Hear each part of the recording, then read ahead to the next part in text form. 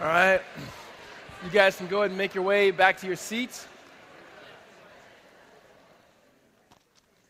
All right, good morning, everyone. Glad you could be here with us as we celebrate today. My name is Ricardo Stewart, and I'm one of the pastors here. Let me give you a little bit about Redemption. We are one church with multiple congregations. That means we have 8 congregations, 6 here in the Valley, 1 in Flagstaff, and then today we are launching officially. They're having their first service at Redemption Tucson, and so, yeah, that's really good. And so we're excited for them and excited for God's presence there and to continue in Tucson. And so looking forward to that. And so hopefully we have an opportunity as you think about it throughout the day just to be praying for them and praying for Dave and his team that's down there. We believe all of life is all for Jesus. And so simply put, we believe that in Jesus' life, his death and his resurrection, he wasn't only just reconciling souls to himself, but he was promising to restore and renew all things. Therefore, we seek to make disciples in response to that particular truth of what God is doing. The best way we go about doing this is Sunday services and classes, as well as in redemption communities. And if you're not familiar with redemption communities, they're a smaller gathering of people who meet in various places, various times throughout the city and throughout the valley to encourage one another in the Lord. If you're interested in being a part of a redemption community, the best thing you could do is take the information card that's in the seat in front of you, fill out your name, your email address, and then you can drop it off in the offering boxes, which are located in the back on your way out. A couple announcements I have. First announcement that I have is this upcoming Wednesday, we have Bible studies. Our men and women's Bible studies are starting. The women will be traveling through the book of Ruth together, and then the men will be going through the Gospel of John. And again, that's 3 weeks, so that's starting this upcoming Wednesday. If you want to participate in that and you have children, we do have childcare. However, you need to go online and RSVP. And you can do that at redemptionaz.com. Just make sure you select the Tempe congregation. Again, if you do have children, we have childcare available for that. Hope to see you guys. Let me just tell you, if you're just kind of new to the church and you're saying, I've never done anything here and I want to just plug in, just go to a Bible study. Guarantee you'll meet some people, you'll meet some leaders of the congregation and some people in the congregation. And for 3 weeks, it'd be something just to get you kick-started. And so, again, the women's will be going through Ruth, and the men will be going through the Gospel of John. That's all I have for a time of announcement. This is the first Sunday of the month, and so for us, it is our outward-focused Sunday, and it's a Sunday that we take of all of our redemption congregations to highlight something we're doing outside of the local congregation. It's also, for us in Tempe, coincides with our M25 giving. And so M25 is taken from Matthew chapter 25, when Jesus says, when you've done these to the least of these, you've also done them to me. And so today, you were supposed to bring your soup, Pop-Top cans, and if you didn't bring them, I believe the Lord said, it's okay, bring them at the 5 p.m., all right? And so there'll be bins there. I know it's always easy to forget that, but there'll be bins there. If you can stop somewhere, get some soup, drop those things off, it'd be a blessing, a great opportunity for us to be able to serve the homeless community here in Tempe and help them get fed. But the announcement today, or the highlight today, is our redemption, foster care, and adoption. About a year ago, almost to the date, we had Robert Zelinas, who was from Colorado Community Church, come and talk to us. We were launching our initiative and our long-term involvement in the foster care system here in Arizona, as well as adoption here in Arizona, as well as globally. And with that, we've been able to see multiple families through all of our congregations, and even here in Tempe, be able to come alongside this issue. But I want to be able to give kind of a distinction between the two, redemption, foster care, and adoption, as well as AZ 127. So redemption, foster care, and adoption, that's our ministry through Redemption Church as a whole. This is a ministry in which we mobilize, we train, and equip families as well as people, not just families, who want to come alongside and help in foster care as well as adoption. This ministry is led by essentially Tyler Johnson, but the point person has been and has done a phenomenal job is Kirsten Trena. As well as in our local representation here in Tempe is Cody Morales. It just so happened that the Kirsten Trena, who oversees all of Redemption's foster care and adoption, also is a part of Redemption Tempe, and also Cody Morales, and they've done an incredible job in that. And so the Redemption Foster Care and Adoption is a ministry here. AZ 127 is a mobilization of churches. And that's multiple churches who are together who seek to do the same thing. So both of those ministries partnership with one another. One is one that's particularly for Redemption Families and Redemption Church. Another one is for multiple churches of which we are part of, seeking to address the foster care issue and adoption issues in our city. So particularly here in Arizona, just a number to throw out, about 16,000 kids that are in the foster care system that are waiting to have families. People that are kids that are in the systems that are looking for families. And what we want to be able to do is constantly keep before you the opportunity and then the call that the Bible gives us in James 1:27 is to look after widows as well as orphans in our community, and it's a way in which we can get involved. Tempe has been unique. One, there's been more families that are involved in the foster care process than I would have thought, just because we don't have a whole lot of families here, and so that's been really cool. And just the creative ways in which people in our congregations are thinking about and or coming along beside this issue. And so hear me on this.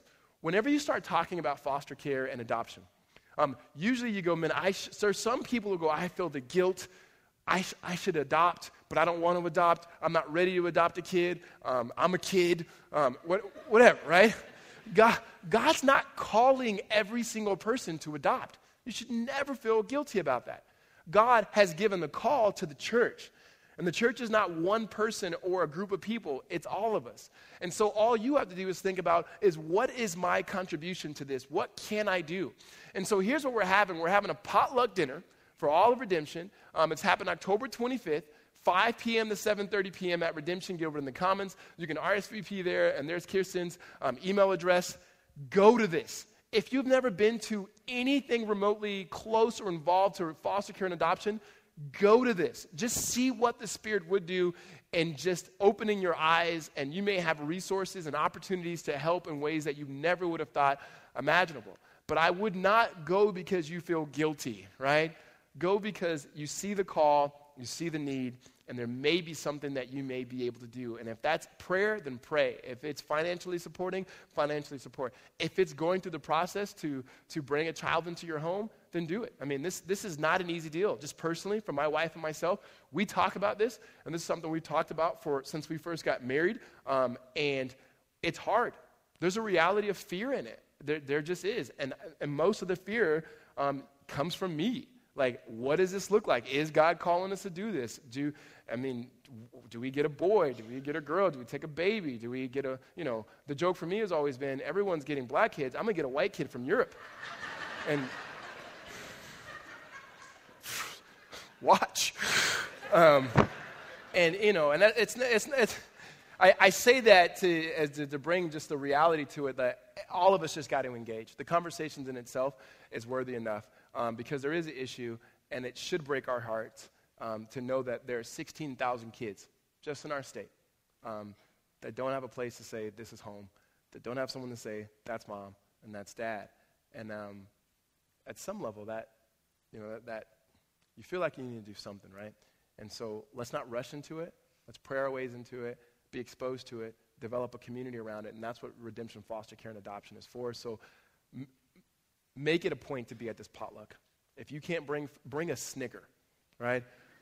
Make it a point to be at this potluck. So would you guys stand with me? Let's pray for the families that are engaged in this. I want to pray a special prayer over you all as we think about this, and then for the kids, particularly the kids here in our system. Father, we thank you for adopting us into your family through your son, Jesus. God, if we just knew the weight of that, and that would be enough to change our entire lives. God, we, as oftentimes as many of us are presumptuous people, we fail to realize, Lord, all that has been given to us by you and through your grace. God, I lift up to you the families, Lord, that are wrestling through this, God, and through this process, Lord, that you would provide clarity, God, and you would provide trust, and Lord, you would provide resources for your call in their life, Lord, to come to fruition. And I pray for the rest of us, Lord, who are looking on how we can engage, Lord. I pray that we would get involved for the long haul, that this would not just be an event, this not would be something that seems to be cool or trendy, Lord, but we would understand the realities of it, the pains of it, the weight of it, and the joy of it. God, I pray for these children, Lord, that don't have families, that you provide families, Lord. I pray personally that you provide good, godly homes for them to be welcomed into. And God, as we talk about even this morning what it means to welcome people into our lives, would you keep this fresh in our minds, and would you stir our affections for Jesus and your Spirit to do something in us that we wouldn't think, ask, or imagine. We pray these things in Jesus' name. Amen. You guys can go ahead and take a seat. If you have your Bibles, why don't you guys take out your Bibles? We're going to jump straight into Romans. Romans chapter 12, verse 13. We've been traveling through Romans for a long time now. If you're new here, you're joining us in Romans chapter 12, verse 13. If you don't have a Bible, go ahead and raise your hand and keep it raised high, and then someone will be able to hand you out a copy of God's Word. If you don't own a Bible, please keep the copy that we're handing out so that you can follow along with us and that you can grow in a knowledge of God's Word. So here's where we've been so far in Romans. We had this kind of mini-series on love, which is completed today, where Paul started off in Romans chapter 12, verse 9. He says, genuine love looks like this. And so we kind of broke it down verse by verse from there, and we said, first, genuine love gets rid of what's evil and it holds fast or clings to what is good. And the week following that, we talked about how genuine love is expressed through brotherly affection and outdoing one another and showing honor. And we came back and said genuine love seeks Jesus passionately and what that looks like to grow our passion and our zeal for the Lord. And then last week we talked about how genuine love, it's expressed in rejoicing in hope, being patient in tribulation, and being constant in prayer. And one of the applications we had from that was that every time you touched your phone, that you would pray. And I know all of you guys have been doing that all week, so good job. For the three of you who didn't, we had that application. So those of you guys who weren't here, it said to pray always. And that literally meant to never be without. And we talked about what are we never without? And we're never without our cell phones. And so the application was every time you take your cell phone out, or every time you look at your cell phone, every time you touch it, just pray for somebody, pray in adoration to the Lord, just pray. And I said that jokingly. I know all of us haven't done it. I've had more emails from people saying, oh my goodness, I prayed more in the last 60 minutes than I prayed in my whole life, because you're constantly on your phone. And so if you can keep that before your head, every time you touch your phone, just a prayer. Lord, thank you for this phone. Lord, I thank you for this person. Lord, help me, right? And I got called out the first night. We were hanging out after the 7 p.m. with some of the younger interns, and I was looking at my phone or something, and they were like, oh, are you praying, Pastor? And I'm like, yeah, I'm praying for the Lord to not let me lay my hands on you. So anyway, yeah. So we now get to chapter 12, verse 13, and it's really simple, and yet, like all the other ones, really hard. He says, contribute to the needs of the saints, and then seek to show hospitality. I mean, just kind of two commands here. And what Paul is giving us here, I believe here, is what love looks like. What are the postures of love once you've walked through this, once you understand the love of Christ that's been given to you? Romans 5, this love that has been poured into your hearts as a follower of Jesus, someone who is following Christ as a disciple. No matter where you are in that journey, what does it look like? And one of the postures that he shows us is it's open hands, it's an open heart, and then an open home. An open hand, an open hands, that's your money. An open heart, that's your love and affection. And then open homes, and I would say that's sacrifice. And so that's what we're gonna pick up today, this morning, and looking at that. I'm a big believer that more things are caught than taught. Meaning, you can teach people some things, but when you're around someone long enough, you learn things from just being around those people. Many of us, we say things, we make fun of our parents, we make fun of mannerisms they have, and then when you grow up, you realize it's you, right? We've all had that moment where you say, I'm my mom, I'm my dad. Oh my goodness, how'd this happen, right? And no one ever taught you to say the little dumb phrases parents say. You learned it. You learned it from just being around them. More things are caught than taught. And for me, what I caught from being around my mother was some great things. And I know I share a lot about my mom, but she's a great example for me, and especially for this text. When it comes to contributing to the needs of saints and seeking to show hospitality, I caught this before I even knew this was in the Bible, right? My mom is the most generous person that I know. And when I'm talking generous, and we're going to talk more about what that means here, but when it comes to opening your hand and opening your heart and open up your home, she was the epitome of this, right? In fact, I would hate on Sundays when they would give us some announcement in our church. They would say, oh, such and such has lost this and lost that, and they need help. And I'm like, oh, great. There goes my bike. Because it was real. And she would always come home and say, hey, you won't believe what happened. And it was just like, I know I'm going to lose a bed, a bike, a favorite T-shirt. Something's gone, right? And that was just the way it was. And not only just the stuff that we gave away, but in my mom's time, my mom led VBS every single year. I marched in so many armies for the Lord. It was ridiculous, right? And so we were always doing stuff, giving things. And then the other thing she would do, she'd always have people in our house. That actually taught me the most. Because when you bring people into your house, it's always fun at first, especially as a kid. And then it's like, I'm sick of you living here, right? And we always had these kids in my house. Let me just tell you the way my family gets down. We didn't go through some legal process to become foster care people. They didn't check if our house were up to code. It wasn't. And, I'm sure that's illegal. You can arrest her. But my mom taught in the inner city, and she taught preschool, in Watts. And there was always kids who needed a place to stay. And the place that they stayed was they got in the car with my mother, they got on the 210 freeway to the 10, and they stayed with us. We'd always have a little Latino kid, a little black kid staying in our house, always a 4 or 5-year-old preschool kid that was in our home. We took a 13-year-old kid in our home. All these kids were in our home. And usually what would happen is a mom would say, okay, who wants to give up their bed? And one of us, me, my brother, and my sister, would give up our bed, and they would be in our home constantly. Nothing ever happened in our home. Nothing bad ever happened. What it did was it broke my heart. I remember the first time, and I've shared this before, first time I ever cried. First time I ever remember cried over somebody else is I always felt that we didn't have much and we didn't have things because people around me, everyone else around you has more than what you have. And then when I was looking at the situation where these people are in, where they just didn't have anything, that when my mom would make some food and we would eat and then we want to get seconds, and they literally didn't know what seconds was. Like, you mean there's more? And, and my mom would make, like hot dogs chopped up with macaroni, the Kraft box macaroni and cheese. And it was like, you want more of this? and the reality was like, that was so much to them, And those things shaped me. They shaped me because those things were caught. My mom never said, hey, come here, let me pull out our big King James version and look what Romans 12, verse 13 says. No, she lived it out. So when the gospel began to take root in my heart, the love of Christ in me as it clearly was in her, like she got the gospel. She got how much God had loved her. And because she got God's love, she had to give it to other people, that she just lived that out. And when I began to see that, I'm like, wow, the Bible actually says that. That's just not what she did. And my mom taught us that through modeling it. When you're around people like that, it becomes contagious. If a community of people, like as a church, if we live like that, when we live like the way the Bible teaches us, some people are reading us because we're the only Bible that they have. And when the work of God and the love of God that's been poured in our hearts begins to be poured in their hearts, they can look too and say, but I already know how to do that because more things are caught than taught. Paul says here, when you get this love, it's been poured in your heart, that's a gift. But it's not a gift and a love that turns in on yourself, that you keep it for yourself. But it's a gift to continue to be given to the people around you. That's how the gospel works.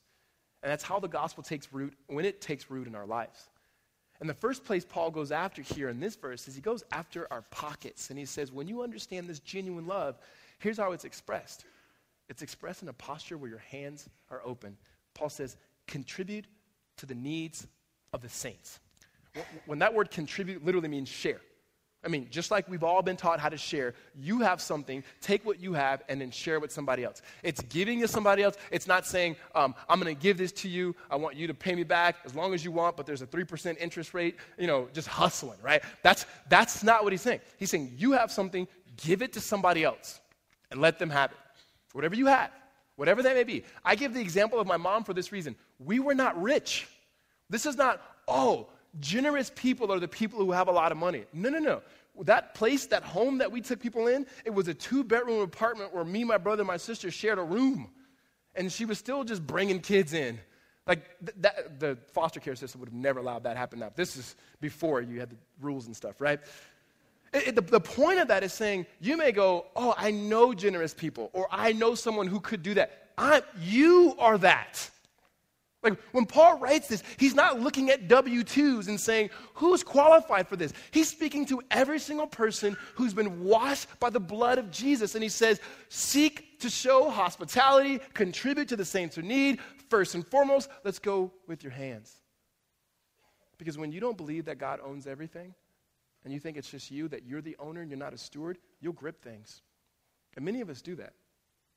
When you understand through the gospel of Jesus Christ that God owns everything and everything that you have, every good and perfect gift, as James chapter 1 says, it comes from the Father above, then you realize you're just a steward of these things, and how am I to steward the things that God has given me? And God says, let me help you out.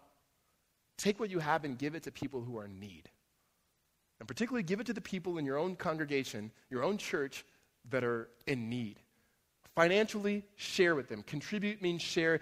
Every time Paul uses this, in all of his letters, he's talking about money. Now, we can talk about time, we can talk about resources, we can talk about that, and there's definitely opportunities for that. He's talking about taking your money and giving it to somebody else and sharing with somebody else. Now, I don't want you to raise your hands. When's the last time you thought, you know what I should do? I should take my money, should find out where the needs are, and seek to meet that need intentionally. Not when we said, hey, we're going to raise the support for this, which that's good, and that's a part of it. And we're going to talk about that too. But when's the last time you just thought, you know what, I need to do this. Like, I have this. This is not just for me. I could celebrate what God's given me, and I can enjoy it for sure. I'm not going to be guilted into it because my love for God, man, my cup is overflowing. Whose need can I meet? Right? The picture that Paul is giving us here, you can see clearly in the early church in Acts chapter 2. And there's a picture there where I would say there's a difference between a generous person and then just someone who gives. A generous person in Acts chapter 2. In Acts chapter 1, Jesus had just been resurrected. And he looks at his disciples and he says, I want you guys to stay here and pray here until the Comforter comes, the Spirit. And what you see, they're in a room and they're praying and the Spirit comes on them. And the movement of the church happens. And there's the power of the Holy Spirit when this happens. And Peter gets up and he preaches a sermon, and 3,000 people get saved, and they start this thing called the church, the gathering of God's people. And they sit around and they discuss and they listen to God's word. And they eat with one another. And then they pray with one another. Really simple things. And then it says that they had all things in common. And what that meant was, if there was a need, someone would try to meet that need. And it wasn't like just, I have an overflow of money, so I'm going to meet your need. They would sell things. Like, every time I read that, I just feel convicted. Like that someone was like, oh, you need something? Let me go, I'm going to sell David's guitar, right? I'm going to sell something, right? Like, I'm going to sell something in order for you to have something. Okay, let me think about this for a second. When's the last time you thought about selling something in order that someone may have a need met? Right? Again, just asking the question. When's the last time we thought of that? Like, I wonder what the needs are. And so you have this. That's generous. And when I say they were generous, not just because they gave things, is because that was a posture of the whole community.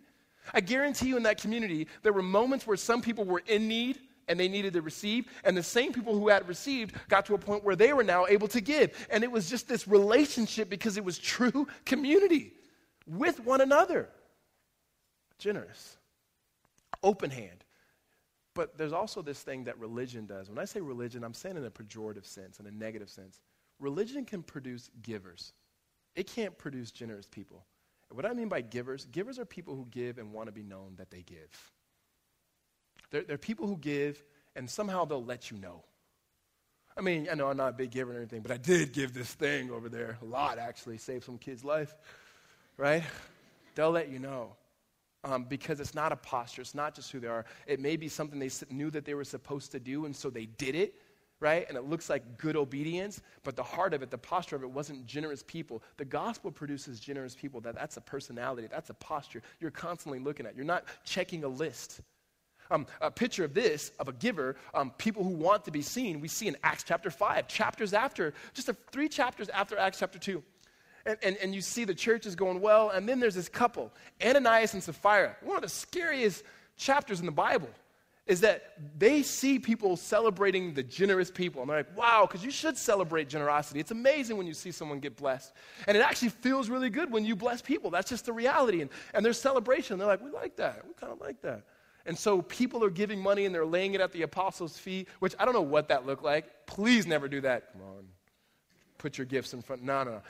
Somehow that worked back then. And so Ananias comes and he lies about the gift that he has. Like, oh, did you sell all this stuff? He goes, yep. And he lied, and then bam, he died. And And they rolled him out. And then his wife comes in, and she doesn't know. And they're like, man, is she going to lie too? And she's like, yeah, we sold all. Bam, she died too. And then they rolled her out. And so every time I'm going to teach this to my kids, I'm going to say, don't lie. Right? Two different pictures. Like they could have just said, hey, we didn't really sell anything, but here's what we had and we gave, and it would have been just fine. It's not the amount, but they gave because of what people would see and what people would know about them, and that wasn't it. The generous part, is God has loved me so much, and he's met all my needs, and this person doesn't have something, so I'm either willing to go without something in order that this person may have. That's an open hand. And that's not just an activity of the church, guys. That's a posture. That's not just something we do. That's something that we are. That we are generous people, that we're constantly meeting the needs. And so what does this look like corporately for us as Redemption, primarily Redemption Tempe? And so when I was thinking about this, we can give you some stats to say this is how you guys do it. This is how we as a church collectively do it. And so I emailed Jason and say, send me some numbers on just our giving so far this year outside of ourselves. So nothing we do in terms of maintenance and maintaining anything or anything, just stuff outside of ourselves. $23,000 given to different ministries. $56,000 given over the same period for church plants. And this is all up into July. And that's 12% of our giving, which is good, but our goal has always been to get to 15%. And the reason why we say that is, individually we believe as families and individuals that 10% as a tithe is not the ceiling, it's the floor. So start somewhere and grow. And that as a congregation, we want to say what we have, we want always at least 10 to 15%, aiming for 15%, to be outside of ourselves, because we do believe that God blesses that, and we know that we've been blessed to be a blessing. There may come a time in Redemption Church where we're not as financially set as we are now. There may come a time where God is not doing what he's doing in our life now. However, being good stewards of what God is doing with his grace and his spirit in our life, we believe we are called to be probably more generous than even more churches, not because we're better, because that's the responsibility and the privilege and the opportunity that we have. And so continuing there, you have $9,000 raised and given to support the Bensons. That's a family that we're sending to Turkey. And a little over $80,000 for last year's Advent offering went to Rio Vista Center. And the Rio Vista Center, guys, that's the organization and church that we partner with here that feeds the homeless in our community, which now you guys are going yeah, I really better bring those soups to the 5 o'clock service. China church plants, and then Redemption Foster Care and Adoption Ministry for that. And those are just a few things that go, that happens. And when you hear that, when we say we doing that, don't think, oh, the elders are doing that. No, that's the finances that you guys have from contributing and being generous to this church that go, we are a generous church corporately. What does that mean for us individually? Right, what does it mean for us in our own redemption community? What does it mean for you? What does that mean for me? And what does that look like? Here's how this happens, how we can become open-hand people.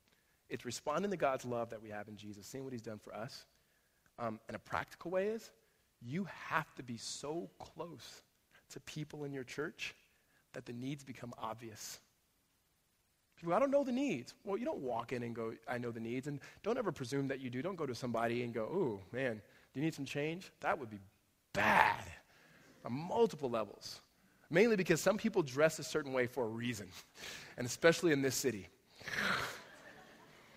There is the reality of when you are close to somebody, when you are so close with them, the needs become obvious. But you got to be in proximity. I'm not saying that everybody here needs to know everybody's name, but you need to be with some people. Let me tell you what I discourage, and this is not something we are for here. It's just Sunday attendance. And I get it. Some of you, this may be your first time here, and you get a pass. If redemption is a place, it becomes a place to you and it's not a people, that's not our goal. Redemption has to be a people. It has to be people who you know, people who you touch, people who when crisis hit, you can pick up your phone, pray, and then ask for help, right?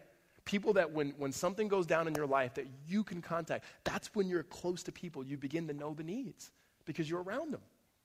And that is being in life with people. Whether you're in a redemption community or not, you need to be with people who love Jesus like you love Jesus, and be close with those people enough that the needs begin to arise. Another way that this happens is that limits this is actually people who are in needs. Some of you guys are in need. I don't want to assume, oh, everybody here is fine. No. The problem is pride keeps you from saying that you need help. Like pride keeps you from saying, I need help with this, I need help financially, some things are going on. And I get it, there's people who scheme you and all that other stuff. I'm not worried about that, guys. I'm really not. There's wisdom that we need to know from that, but I'm not worried about, let me give you 5 reasons why you shouldn't give to the homeless guy on the street. Listen, man, we're going to love people. Because when people talk about, well, we're going to abuse it, we abuse grace every single day. Every single day. And God continues to give himself. If you have a need, you have to express that need. And here's how this works. Here's how it works here. Someone will say, I have a need.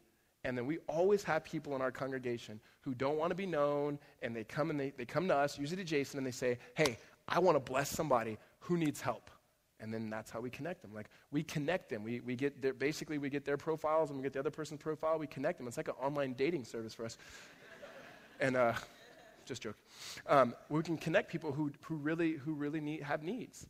And it happens by first someone saying, I have a need, but it also happens by us saying, okay, our role, our call is to have a posture with open hands because God loves us, and so he's given us things, and we can open our hands to give to others. Amen?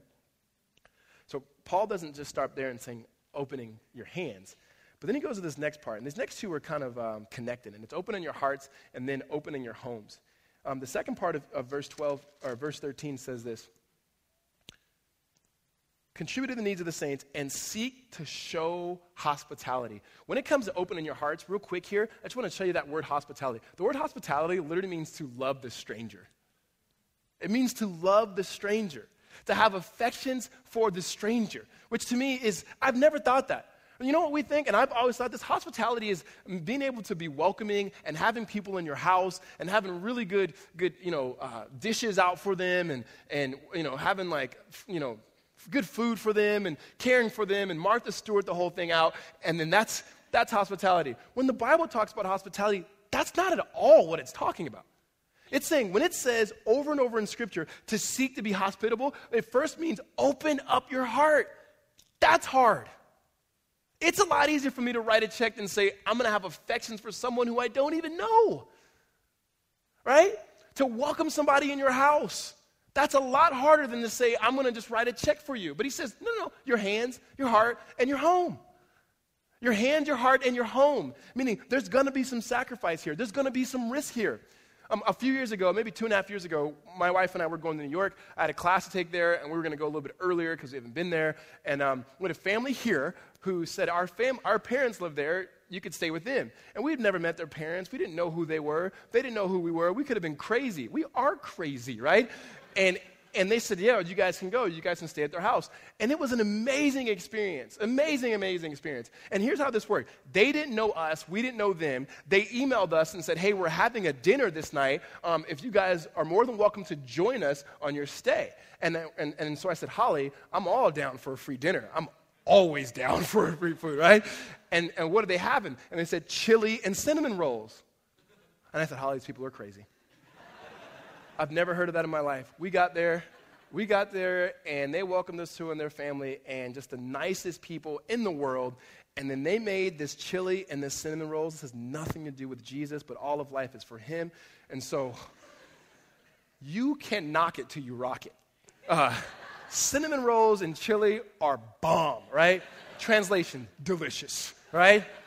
This family took us in, fed us, prayed for us. It was a great experience where I'm looking at my wife thinking, maybe we shouldn't go back to Arizona. I know our kids are there, but there's this foster care thing and adoption. They'll be all right, right? It was amazing. That's the picture that Paul is saying. Open up your heart. Have affection. Care for them. And then very close to that, not just open up your heart. Open up your home. Invite them into your home.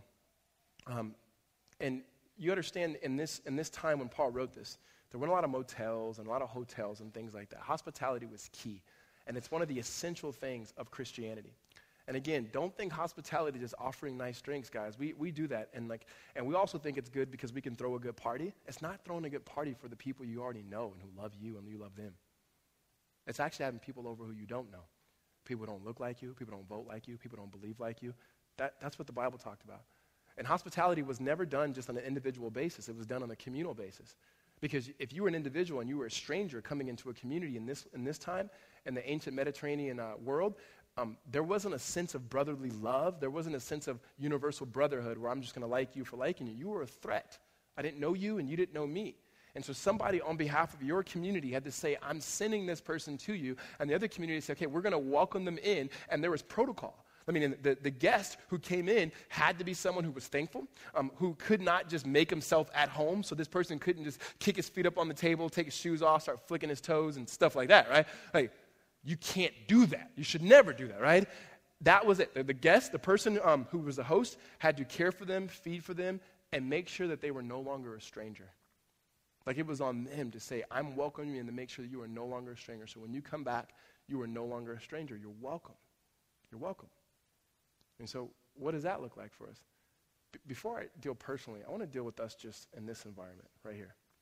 And I've thought about this for this whole week thinking about this. Probably the most convicting thing for me in this text is, are we a welcoming community?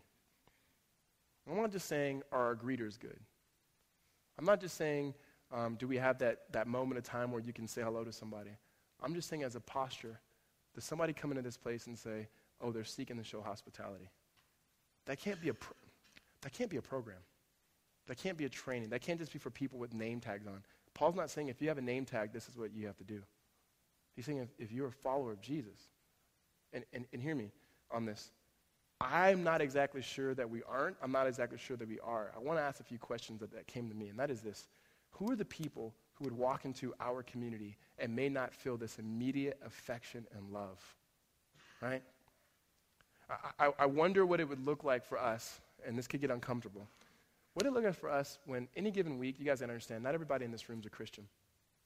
And I never assume that. Every time I get up to preach, I never assume that everybody in this room is a Christian and we all like the same things and we all love Jesus. No, I believe most of you are because this is a church service, but not everybody is. And so we shouldn't presume that either. We shouldn't. What do we do when someone walks in, when a woman and a woman walks in holding hands and they are in a homosexual relationship together and they have kids and they check their kids in the child care? Because you know what? It's happened and it'll happen again. Do they feel loved and welcome, or do we need to feel like we need to tell them what we believe first before they can come inside? Right? What if somebody who has a stigma of maybe they have criminal backgrounds, and criminal backgrounds that are not as acceptable, right? Whether it's sexual, whether it's rape, whether it's what do we do with that? Do we welcome that person? Does the Democrat willingly welcome the Republican the Democrat, and so forth? Do we welcome these people? Are we really good with handicapped people? Are we really good with poor people? Are we really good with people who just don't know the social vernacular that many of us have? Because most of us, we have an education. We've graduated from high school. Many of us are graduated from college by being close to the university. Are we good at that? Like, I think about this. Can my dad come to this church? Can my mom come to this church? And I answer this question. I think their yes to all is just saying, have we thought through those things corporately on a hospitable? Can a Muslim come in here? Can a Hindu come in here? Right? You get what I'm saying, guys? I'm not saying we bend at all on what we believe about any of those things. Not one bit. Because we got to understand to love somebody is to be truthful. But you got to realize this too. Some people have to belong before they believe. Some people have to belong before they believe. Many people have to belong. They have to see a plausible, what would Christianity look like? What is Christianity like before they can believe? And let me just tell you this, those are not all what if those things. Every single one of those situations I've just named has happened. I got an email a few weeks ago of a man saying, me and my partner are coming to church, what can we expect?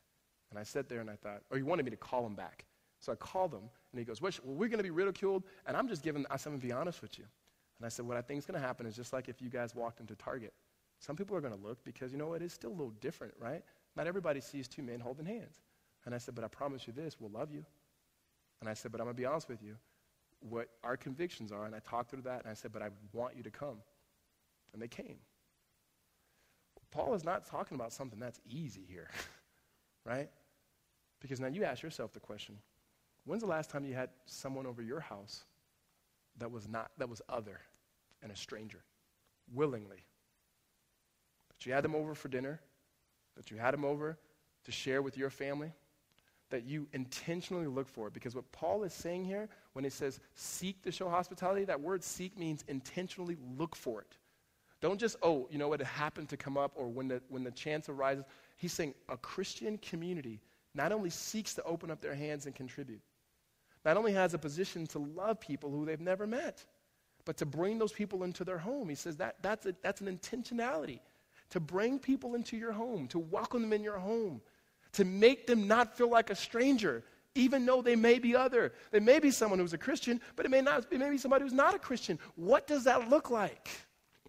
Or how does that look? You know why this is hard for us?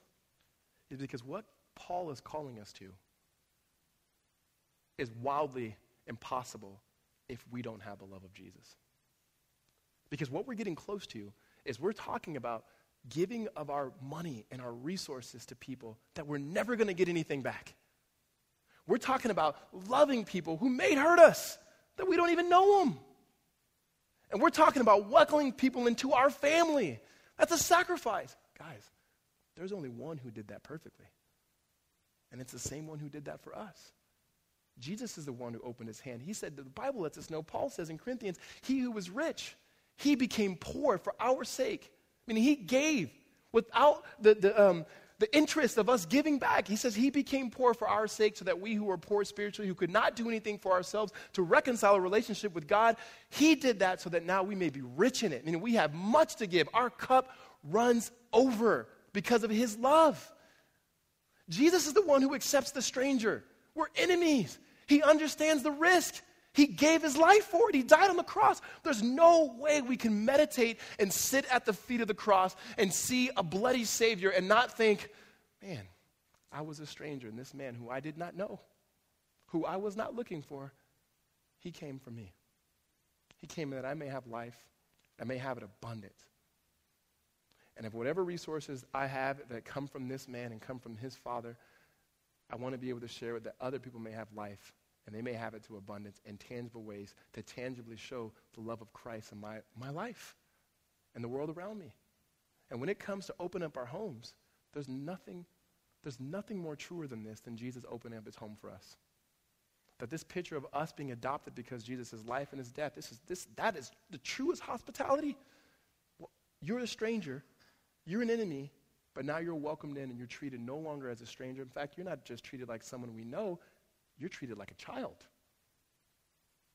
That picture's there. Let me tell you what this is like when we begin to show this to others. That when we let that pool into our souls, into our lives, we want to share this with others. We want to give it to others. Not just the message of the gospel, but the ministry of the gospel. Not just the words of Jesus, but the deeds of Jesus and everything that we do. I was at a dinner as we were prepping for this week for the foster care deal. There was a man who was in town who was a pastor, I believe, in Pennsylvania. And he was sharing his story of adoption. And it was wrecking me. I'm going to just be honest. We didn't do this at the last service. I have been getting wrecked by this whole adoption thing. Because honestly, I'm scared. You know what I'm scared of? I'm scared if I bring a child into my house, something's going to happen to my children. I'm scared that if I do that, I might have to give up my job because I probably need to be home even more if something's wrong with my kids. I'm really questioning, did God just give me good kids or if I'm a good parent? And I know the only way God's going to ever change my heart, only thing that my heart's going to change is if God changes my heart. And that's just the reality because I do feel called to this personally. I don't know what ways it's going to look like, but I have to acknowledge those things. Well, this guy was talking and I was hoping he wasn't going to say, I didn't want to adopt, but then God opened my heart. It's exactly what he did. And I'm sitting there just going, man, go somewhere else, And let me just tell you the story that he shared. And he shared this story, how he, when he met his wife, he met her in Bible college, and she was doing sign language. And she said, as they continued to get closer to marriage, she was, I just want to let you know, at some point in our life, if you marry me, I'm going to want to adopt a kid who's deaf. And he goes, I didn't really care, but I thought she was really attractive. And so I said, yeah, I've always thought, I've wanted to do that too, right? And we had our kids, and our kids were growing up, and they were in junior high, and it began to happen. And we had this guy come in, and he shared about adoption and this foster care place. And in a long story short, it came that they can adopt a kid from Asia who was deaf. And so they went and they adopted this little boy, and they raised him. Well, it came up again that they can adopt another little girl. And they were able to adopt this little girl who was also deaf. And they said when they brought the little girl home, They got to the house, and the brother who had been adopted grabbed her hand and ran into her room that they had decorated for her. And ran upstairs in the room, and in his own deaf voice, he kept pulling out the drawers and pulling out her clothes and saying, yours. Pull out the closet, pull out more clothes. Yours. Show the bed. Yours, yours. And what he was saying was, what we didn't get is because most of this stuff had been given to us, he had known what it was like to not have anything and say yours. And so he couldn't wait, now having experienced it, to tell his sister, this is yours now too. And I sat there and I thought, there's not a better picture of the gospel of Jesus Christ. That when we have been adopted into his family, when we have been welcomed to his family, that he spent everything he could to open up his hands for us, and his affections and love has been poured into our hearts, and in his hospitality, he's sought to welcome us in, that when we have that, we want to go to every single person in word and deed and say, yours, yours, yours, yours, because of Jesus. Amen? It is my prayer, it is our prayer, and I know it's yours too. I'm not the only one here. Not just the adoption deal, but all of things, that if our posture could be that, because we get so close to the gospel, it begins to wreck us, that our whole life is lived with open hands, that we say, Lord, this is yours. Do as you will, Lord. Do as you will. Let's pray.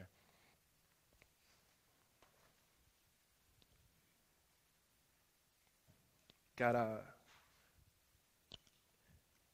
we can start by just saying, Lord, when it comes to our money, Lord, that's how we usually know if we're in control or not.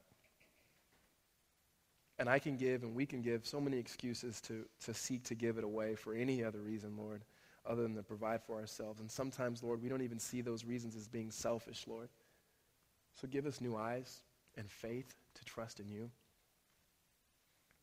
God, when it comes to open up our hearts to a stranger, to someone who's sitting next to us today that we don't know, it is awkward to introduce ourselves to people, let alone love them.